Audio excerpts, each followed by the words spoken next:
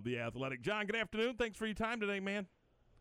Oh, no problem at all. Hey, appreciate you being with us. Let's dive into this thing. And we've had a lot of conversations about quarterback play with the Cowboys. And start there for us. Just your overall impressions of how the backups played against Arizona.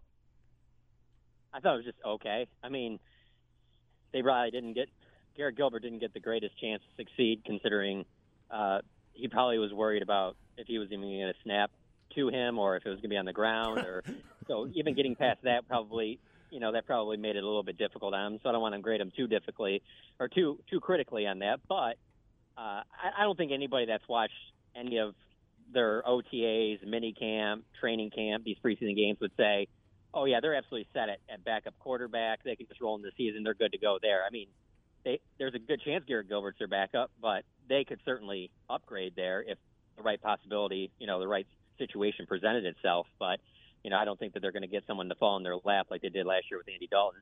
And they're not going to spend big on a backup quarterback, which they made clear during free agency. So I think that if you've set in a Vegas type thing on this, it's clearly Garrett Gilbert's the favorite. But when teams start trimming down their roster, somebody becomes available, a veteran that the Cowboys didn't think would become available, and then that guy ends up being their backup. But as of right now, I think it's Garrett Gilbert, and he's been fine. I think he could do the same thing he did last year. I think he can come into a game here or there and give you a chance to win. I don't know that you want him to be your starter for 6, 7, 8 games if Dak was to go down for an extended period of time. Is the offensive line a big concern after the first 2 preseason games? More than anything else, the depth, who's the number 2 at center, who's the number 2 at swing tackle? Have any of those questions been answered yet at all, Jon? They're in the process of being answered. I mean, with the offensive line, I mean, it all comes down to really the same thing as last year. What's the health of Tyron Smith, Lyle Collins? Those 3, everything else will work itself out. Because as long as you have those 3, even if they needed a Zach Martin to move to a different position or something like that, even if you lost one of those guys, he could certainly do it. He showed that last year before he got injured, and that he can play tackle if need be. And I think Tyler Biadasz is fine at center. I think that they're in a good spot there. If Tyler Biadasz goes down, then who's your backup center? Because as of right now, I don't think they can feel very confident in Connor Williams doing that. But I think Connor Williams has been solid at left guard. And so if you have that starting lineup that you're supposed to have and they're all healthy, this will be one of the best offensive lines in football. It's the depth behind them where you kind of worry, particularly at tackle, because I think even at guard, if you were to lose one of those guys, Connor McGovern can come in and play well. Brandon Knight can fill in at one of the guard spots. You can move some pieces around there. It's what do you have at backup offensive tackle with Ty Nsekhe and Terrence Steele and Brandon Knight playing those positions. That's where you get a little nervous, but you have to think that they're not going to have the same injuries that they had last year. I mean, there was a little bit of bad luck involved there to lose all 3 of those top guys. So if you can just have 2 of those 3, if not all 3, you should be in good shape. Talking with Jon Machota of The Athletic. Jon, and all of a sudden the Cowboys get thin at D tackle with Gallimore going down for 6 to 8 weeks. Yeah, and even with Gallimore, it was already probably their thinnest position. Tristan Hill hasn't been able to do anything other than work off to the side with an athletic trainer during practices because he's still on the physically unable to perform list with that, knee injury he suffered last year in week 5. And so, he's a candidate to potentially start the season on PUP. So you don't know what you really have there. He hasn't practiced at all. Now you lose Gallimore. So you're really down to 4 guys that you can kind of trust, and that's Brent Urban, Carlos Watkins, and then the 2 young guys in Oso Odigizua and Quentin Bohanna. And that's fine. I mean, they can be okay, but I don't think anybody looks at it as like this is all of a sudden solid or even a strength of the team. I mean, I feel like if there was a better defensive tackle class in this year's draft, that they probably would address that in the first round over Micah Parsons or one of the corners. I mean, D-tackle has been something that they've needed help at for a while now. And as you look at the roster right now, they still need a lot of help. So, Neville Gallimore had probably the most upside of any of these guys going into the season. They're a little bit fortunate. I thought he was going to be out longer. It looks like it's going to be maybe a month starting right now, so maybe he only misses 2 or 3 games, where I thought he could be missing the first when you saw how bad that elbow injury looked and how much pain he was in. So they need to get him back, but in the time being, I mean, they really need a lot out of Brent Urban and Carlos Watkins, and you really just don't know what you're going to have there because they're guys that they just signed in free agency, and those aren't guys that were big money free agents. Those are guys that were kind of filling the roster spots. John, has anybody for you stood out as to be the guy on the other side of Trayvon Diggs at cornerback yet? Nobody's really jumped out. I mean, there's been flashes, out in Oxnard, there'd be a day where, Nashawn Wright would impress you, or Calvin Joseph, or maybe Anthony Brown. I mean, outside of Trayvon Diggs, the most impressive corner in camp and in the preseason has been Maurice Kennedy, and I think they want him to play in the slot. And so that's where he's been the best at. But his ball skills, even Mike McCarthy was talking about the other day, they're even better than what he thought they were going to be. So I'd say he's been the second most impressive. But, you're talking about going into week one against the defending Super Bowl champions, Tom Brady. I don't think you can put a Nashawn Wright or a Calvin Joseph out there right now. I think you have to go with Anthony Brown. You have to go with a veteran guy in that matchup. Now, I could see, as of right now, I'd predict that Anthony Brown probably starts the first few games, maybe in the first half of the season. But by the end of the year, I think Calvin Joseph wins that other outside cornerback spot, because I do think he has upside. You see the flashes. I just think that because of the limited amount of reps he's gotten, even in college, and then into this OTAs minicamp and then into training camp, I just think he needs more time. And he's just going to have, like you saw, defending Christian Kirk, there's just going to be some, growing pains with it. That's what comes with it. So I don't know that he'll be your week one starter, but I think eventually that your starting corners will be Calvin Joseph and Trayvon Diggs. Cowboys play the Texans on Saturday night. In years past, and a long time ago, I guess, that third preseason or the preseason game before the last one was always kind of a dress rehearsal. Is that still the case? Is that going to be the case this Saturday night with Dallas and Houston? If it's interesting because that was the plan, because they had, even though everyone lost the preseason game because of adding the additional regular season game, the Cowboys still had their 4 because of the Hall of Fame game. So that was the plan. But here's the thing. When you don't have Dak Prescott, or because you're trying to limit how much he does coming back, if Dak isn't going to play in that game, it really doesn't make a ton of sense to put all your other offensive starters out there. And it's the same thing with Dak. Like, it doesn't make sense if Dak really ramps up things today and this week, and they're like, you know what, let's just wait till that last preseason game. Even in that last one, you don't want to play him unless that entire first-team offensive line is out there.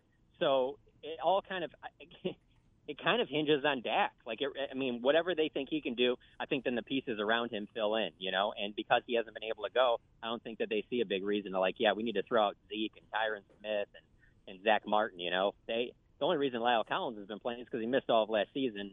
And he's lost a decent amount of weight. He's, getting back into playing shape. He looks to be, playing some of his best ball. So that's why he's been out there for a couple series. And CeeDee Lamb's still young and things like that.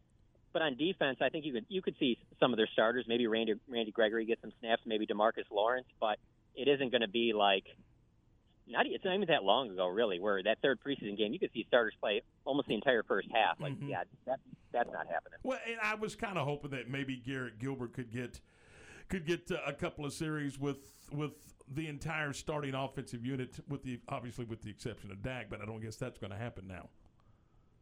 Yeah, he could. I just don't. I'd be surprised if it was more than a series if you did even have Tyron out there and Zach Martin, and I really don't think you're going to see Ezekiel Elliott at all in the preseason. I thought it was one of the most telling things. There were a lot of great highlights from that first episode of Hard Knocks, but I thought one of the most interesting was Mike McCarthy talking to Stephen Jones before one of those practices early in camp about how, you look at Zeke's workload throughout his career up to this point, we don't need to be working him that much. It's very, for a guy like Mike McCarthy who really is into the analytics, as you obviously saw in that episode as well with the GPS on Dak and his workouts and stuff like that, I just get the sense that Zeke's going to see any time in the preseason. So if Gilbert does, it could be behind the first-team offensive line, but maybe that's with CeeDee Lamb and Michael Gallup, but I don't see Zeke, Dak, Amari Cooper. Yeah, I just don't see them playing very much, if at all, in the preseason. Your thoughts on Hard Knocks, John? It's funny because the very first day we were out there for the opening news conference, I was kind of telling some of the other reporters, I was like, they have all these people out here and they get all this access. They better have good stuff. If you don't have good stuff with all this access, you're just and so I set the expectations super high, and I'll be honest with you, they exceeded it for me. I thought it was awesome. I thought they did a great job. They set the bar very high for the rest of this. Well, they got 4 episodes left, so the rest of this series. And so after the episode was over, I wrote something for The Athletic about it and how much I enjoyed it. And there were people in the comments talking about how they didn't focus enough on the guys in the roster bubble. And I mean, I guess it just is an example of everybody's different. But just to be honest, I don't care about those stories on this team. Right. There's just too much other stuff to talk about on this particular team than the guys that might make the roster at the very back end that aren't going to be a factor on Sundays. I mean, other teams that might be, it might be interesting, but there's just too many good storylines on this team right now. And I like that they're focusing on all the stars and things like that. I mean, just between CeeDee Lamb and Micah Parsons, just follow them around. Heck, you can just follow Ezekiel Elliott around doing just everyday life tasks.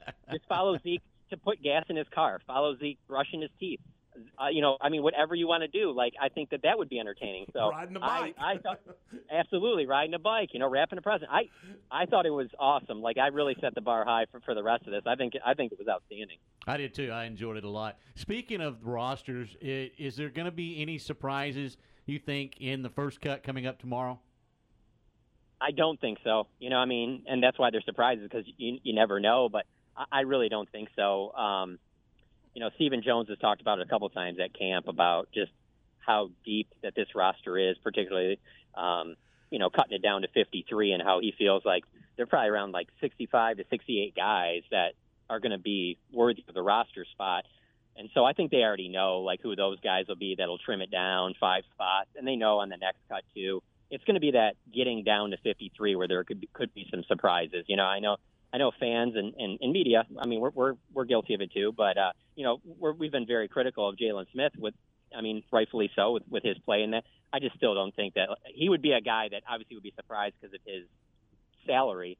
But even with him, I just don't see them cutting him. I think that they'd rather have the depth at linebacker than to just cut him loose. And then obviously they would still owe him money anyway. But he would be the one that is probably not playing up to, the dollar amount. And then certainly what you've seen from Micah Parsons and Keanu O'Neal and even Leighton Vander Esch has had a good training camp. So it's all of a sudden you're like, well, this guy that's led us in tackles the last 2 years, where does he really fit in with this group? So, but even with that said, I don't think he'll get cut either though. I don't think there's going to be very many surprises. I really don't. Open practice tonight for the Cowboys. Is that what you're working on for the Athletic? Yeah, absolutely. This is going to be interesting because you got fans there, and we're going to get to watch it. We'll get to talk to Mike McCarthy. The biggest thing for me is just what does Dak do? He's been able to throw a little bit in the last 2 practices. He threw a little bit before the game in Arizona, and then he had the MRI here on Saturday, and they got good results on that. And so it seems like he's ready to ramp it up a little bit, but team drills is what matters. That's what I'm interested to see. Is he going to do any team drills today?